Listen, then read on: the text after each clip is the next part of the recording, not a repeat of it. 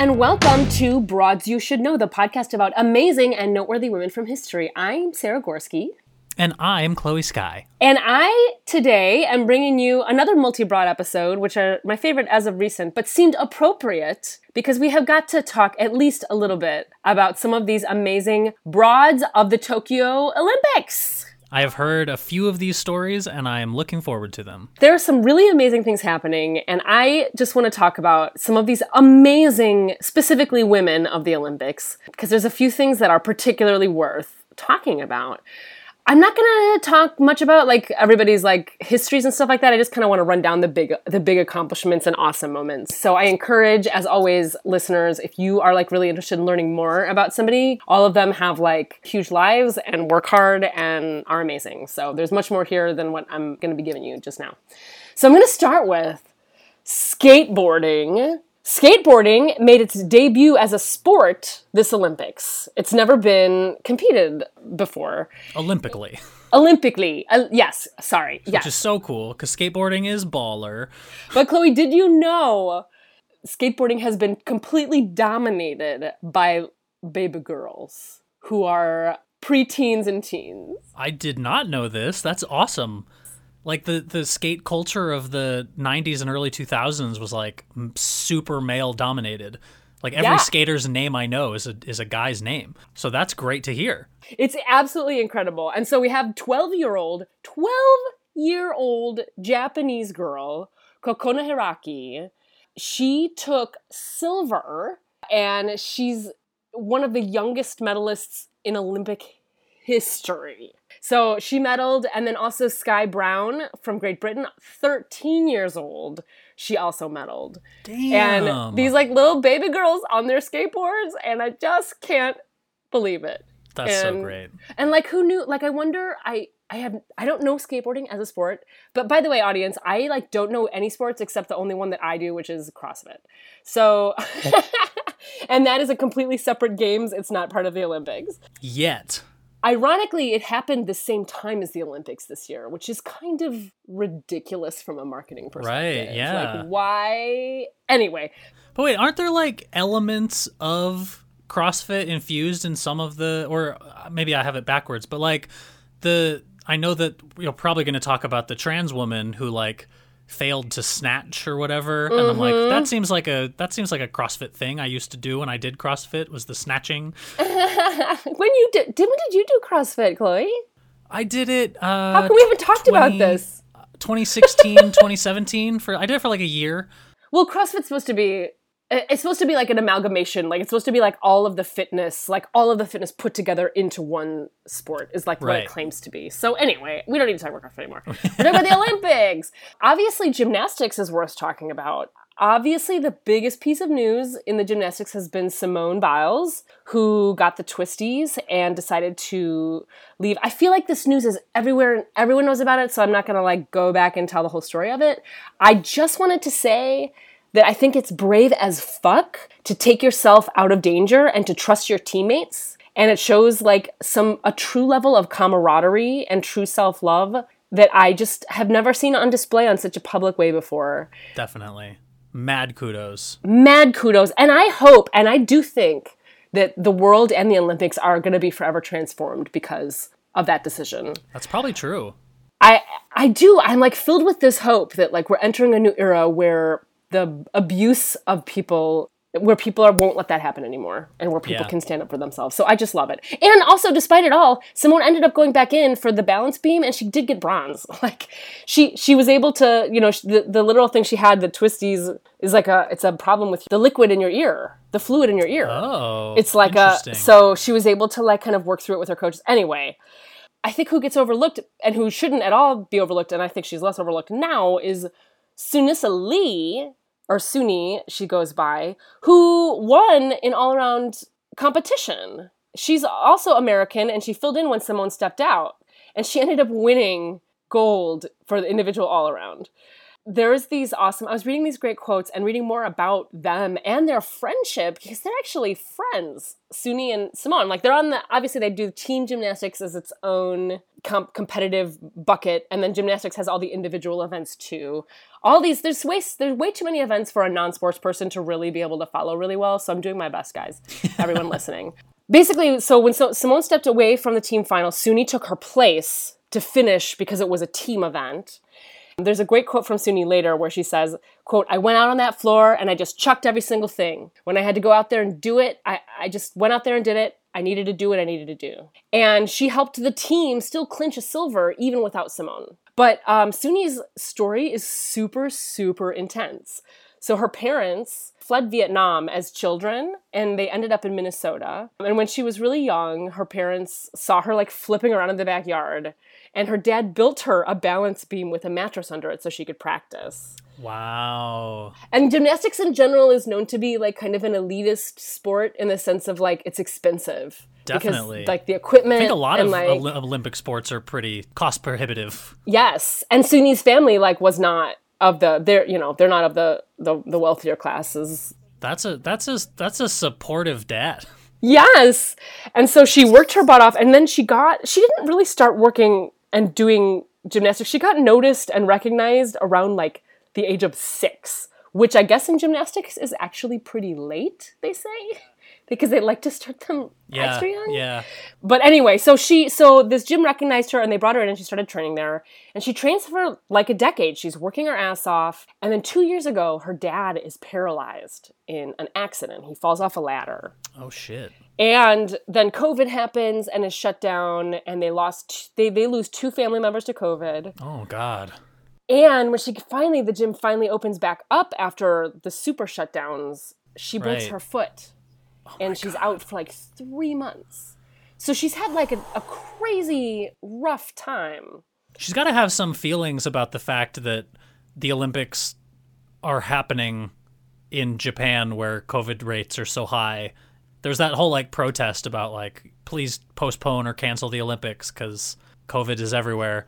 From what I read in all these articles, none of the competitors felt that way. I guess they're safer. And the the Olympics in general were pushed anyway because of COVID. Like it's already happening later than it was supposed to. And athletes, train for specific times. Like they time, like my friend is training for a marathon right now in November and he's running races now to work for it. So like you train like the whole year, this time period. So when the dates shift, it's really like, it like really fucks with you. So I guess during the shutdown and all of the COVID, her and Simone were like, they kind of bonded. And they used to be like competition. It used to feel like a little bit more like, oh, she's who I gotta beat and she's who I gotta beat. But then they started texting and Snapchatting. They got through it all together. And then Suni won gold. And I just can't, like, this is like a very heart-filled episode for me because I just can't get over the camaraderie that I'm seeing in all these stories. And like when Suni won, Simone got on her Instagram and was like, congrats, I'm so proud of you. And later Simone told the press, it just shows you how amazing and well-trained she is and how brave and smart she is. And there's just so much fucking love. I fucking love it. And then to top it all, in gymnastics, there's even more love. And there's cross-country love because apparently the US team and the Chinese team, they were like totally cheering each other on and rooting for each other. There's these 2 Chinese gymnasts, Guan Chenchen and Tang Jijing. They won silver and gold respectively in the balance beam final. And previously, Guan had said Simone was her hero. So actually beating Simone is like, holy shit. And when the results were announced, Simone comes up to Guan and gives her this huge hug, and Suni comes up and she had been cheering Guan's whole routine too, and they were all hugging, spreading the love, and like publicly and on social, they were just saying, I love her so much and I'm so proud of her, and I just love it. And China-US relations in general politically have really sucked, and to see these athletes, these young women to just love on each other, I just couldn't get enough of it. So that's gymnastics. That's huge. Katie Ledecky in swimming is blowing everyone literally out of the water. All right. She, by the way, like everyone knows the name Michael Phelps, right? She has more individual gold medals than any swimmer in history except Michael Phelps. No, okay. Then we should know her name. She is insane. Say it again. Katie Ledecky. Katie Ledecky. I'm going to commit that to memory. Katie Ledecky. And she's undefeated in every 800-meter freestyle race she's competed in for 11 years. Ooh. She got a top time 800 meters in 8 minutes, 12 seconds, and 57 nanoseconds. 800 meters is a half mile. That's like fast as shit. Yeah. By the way, she's won gold in 3 consecutive Olympics, and she's only 24. Whoa. Okay. What the what? So Katie Ledecky. her first Olympics was she was 16. That's crazy. Okay, go her. She's young. And she didn't just do the 800 too. She won silver in the 400 free. There's a lot of swimming events, by the way. Oh, I know. I used to be a swimmer. The numbers all refer to the meters and like the distance, right? And then there's different strokes. So she won silver in the 400 freestyle. She got 5th in the 200 freestyle. And then 90 minutes after the 200 freestyle, she wins gold in the 1500 meter freestyle. She's amazingly good. So Katie Ledecky, folks. Katie Ledecky is the swim queen, and maybe she intends, it looks like, to compete in the Olympics at least a couple more times before she decides to hang up. She's got a good 2 or 3 more Olympics in her. She easily, I think, could kick Phelps out of his king spot, which is, secretly what I'm rooting for, even though I sort of like Michael Phelps. Yeah, I would support that. Okay, so weightlifting. Okay, here we go to weightlifting. This is the stuff you have to know about, Chloe. Right, yeah. So first we have Hidilyn Diaz, who's from the Philippines, and she won the first ever gold medal for the Philippines. Yay! And apparently, it was a crazy year for everybody because of COVID, but apparently she was like in transit to an Olympics qualifying event, and she was in Malaysia when all of the travel got shut down. And so she was stuck in Malaysia. And she said, I found an article interviewing her, and she said that she basically built a gym and trained with water bottles. You know what? I actually listened to an interview with her on another podcast where she talked all about that and how it was just really? like, yes, yeah. Well, she won gold, Chloe. Go her! I did wonder if that was going to happen because it was pre-Olympics happening that I listened to it. And go Philippines! I have so many Filipino friends. Like, definitely. I'm always rooting for the Philippines in my heart.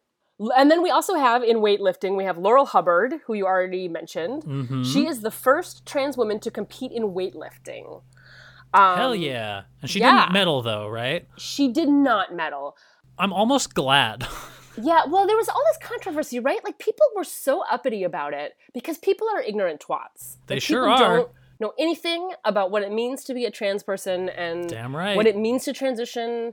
And people are like, oh, she used to be a he, so she's automatically going to win weightlifting or something. And it's it's just an ignorant thing to say. Yep. And I hate people in general, so I try not to give them any credit.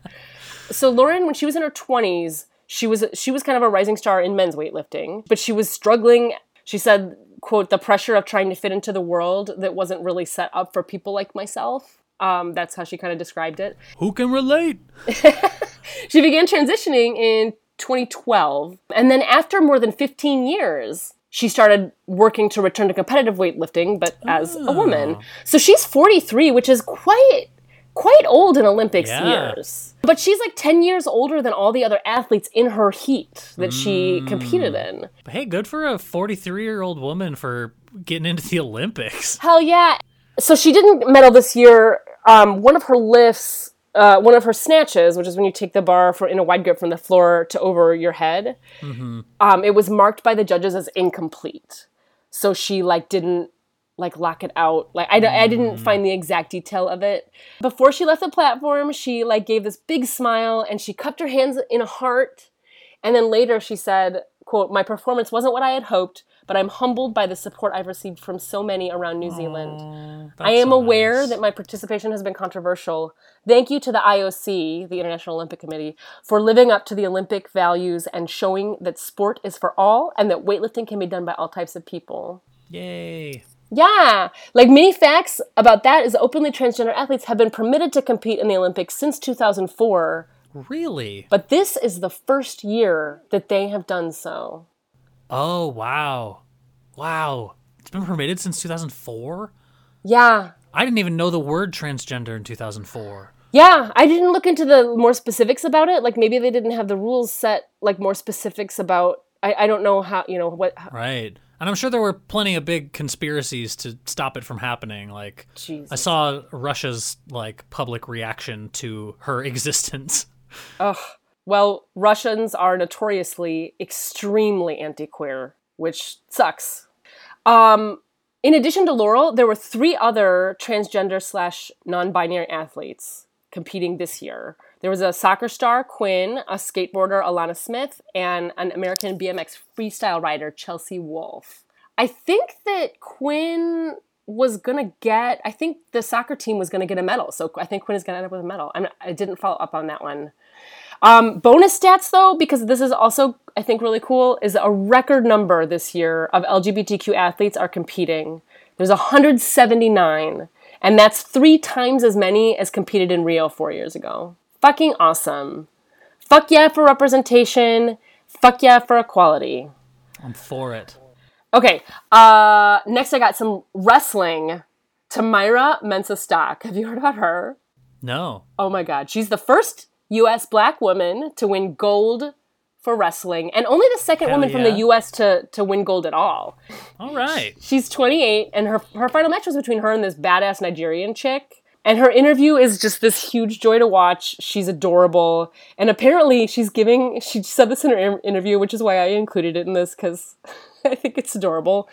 Gold medalists get some money. I think they said it was like around $37,000. She's giving it to her mom to buy a food truck, because that's been her mom's lifelong dream. And I can't, my heart. Okay, next we got running. There's so much running, but I just have 3 for this episode. Allison Felix, she is killing it. Like, in total, she's won 10 medals across 5 Olympic Games. She's a super fast runner, and she got the bronze in the 400 meter, which is like about a quarter of a mile. And she gave birth like 2 years ago and has been making a comeback from that. And she's like just proven herself like time and time again. And I think that women who are bouncing back from that shit, like, that's not easy shit. And I'm always amazed. She ran the 400 meters in 49 seconds and 46 nanoseconds, which is only her second fastest time ever. All right. God damn. mean, amazingly fast. Okay, then we have this other awesome chick, Sifan Hassan. So she is Dutch from the Netherlands, and she's running the 1500 meter, or one of the qualifiers, so not the final one, but like one of the qualifier ones. And on the last lap, this runner ahead of her trips. And because they're like all running and they're all like on top of each other, basically, like it's, at that point in the race, they're like just turned, I think, like the corner of the track, and they're all right together. And then they all like, they all hit each other, right? And she falls. She tries to jump over this person who tripped in front of her. She falls face first, and she gets up, and she's in last place now after the fall. And she puts the pedal to the metal, passes 8 runners, and finishes first. Holy shit. Fucking amazing. What? And the only reason she didn't end up winning gold was because the gold was won by a woman named Faith Kipyegon from Kenya. She ran the 1500 in 3:53:11. Oh my She God. also just had a baby 2 years ago, and she has been struggling with a hip abductor injury since earlier this year, and she's only 25. Fucking Wow. amazing. Faith is amazing. 1500, that's 0.93, that's just under a mile, 0.93 miles. Oh yeah, that is a fast mile. I put the translation of meters to miles because I wasn't going to remember, so I have it in my notes. But the last athlete I want to talk about, because stories like this blow my mind, and they're the things that I like live for. So we have the sprinter, Kristina Timanovskaya. Have you heard her story? No, she sounds Russian. Belarus. And are you, Chloe, at all familiar with like some of the shit happening in Belarus right now? No. They're basically run by a dictator right now, Alexander Lukashenko. There was a big news story like a month ago or 2 months ago where a plane that was flying through Belarusian airspace was forced to land because there was somebody on the plane that Lukashenko wanted to put in prison.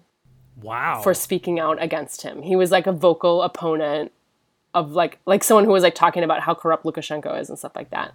And that reporter is in fucking prison in Belarus right now. That's terrifying. So Kristina's from Belarus, and she's supposed to compete in the women's 200-meter run. Her coaches, without permission or without discussing it with her, they last minute add her to like a team relay, which she has not been training for. That's not what she's been working towards. She was fucking pissed.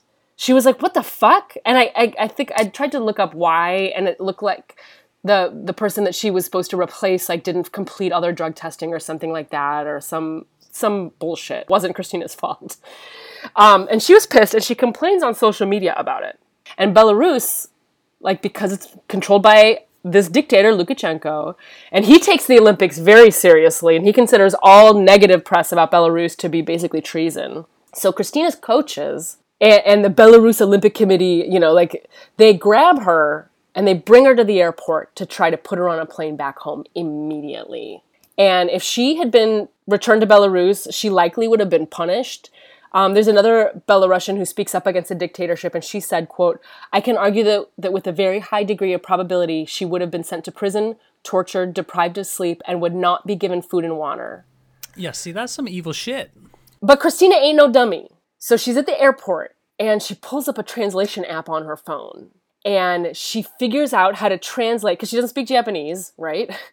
She figures out how to translate, help me, I need help. And she asks somebody for help, and they're able to, like, get her away from her coaches and to, like, put her safely, like, into a hotel, like, hide her in a hotel. And basically, she defects from Belarus and seeks asylum. And she had several offers immediately from other supportive countries, because everybody knows Lukashenko and Belarus is fucked up. And so she has all these offers. People are like, you can stay with us, you know, and she finally decides on Poland, because apparently there's a number of Belarusian defectors there, like she knows some other people and she can maybe do some good work there. And so her and her husband have both been flown there, and they're safe there now. That happened like a week ago. That's like ridiculous. Insane. And for the record, in Belarus, 95 athletes have been detained for taking part in peaceful protests. 7 have been charged with political offenses, and 124 have suffered from other different kinds of forms of repression.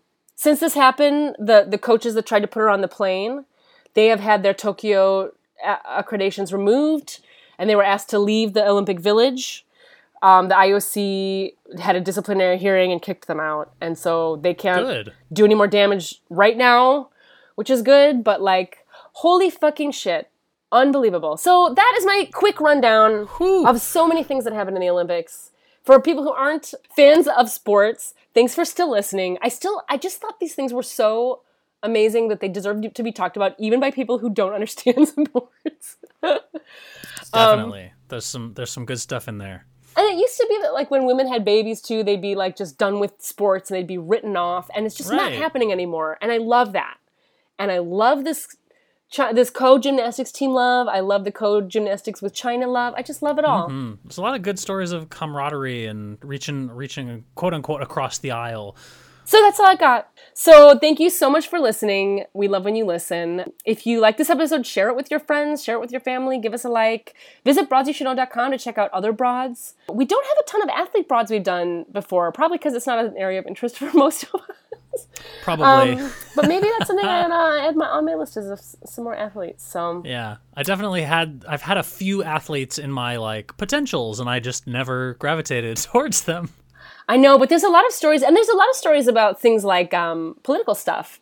You know, like there's actually a rule in the Olympic law that you like can't do anything political on the podium, and that's because in the past athletes have used that podium and that time to like talk about the fucked upness of their countries. And stuff. It's that famous image with the two fists.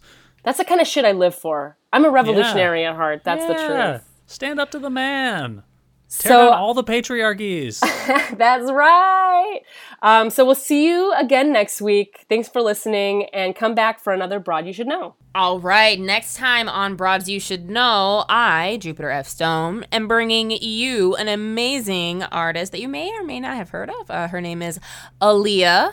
She's in headlines, and I feel confident saying that no matter when you're listening to this, because she's always in headlines. She's super epic, and you need to tune in next week to find out all the reasons why.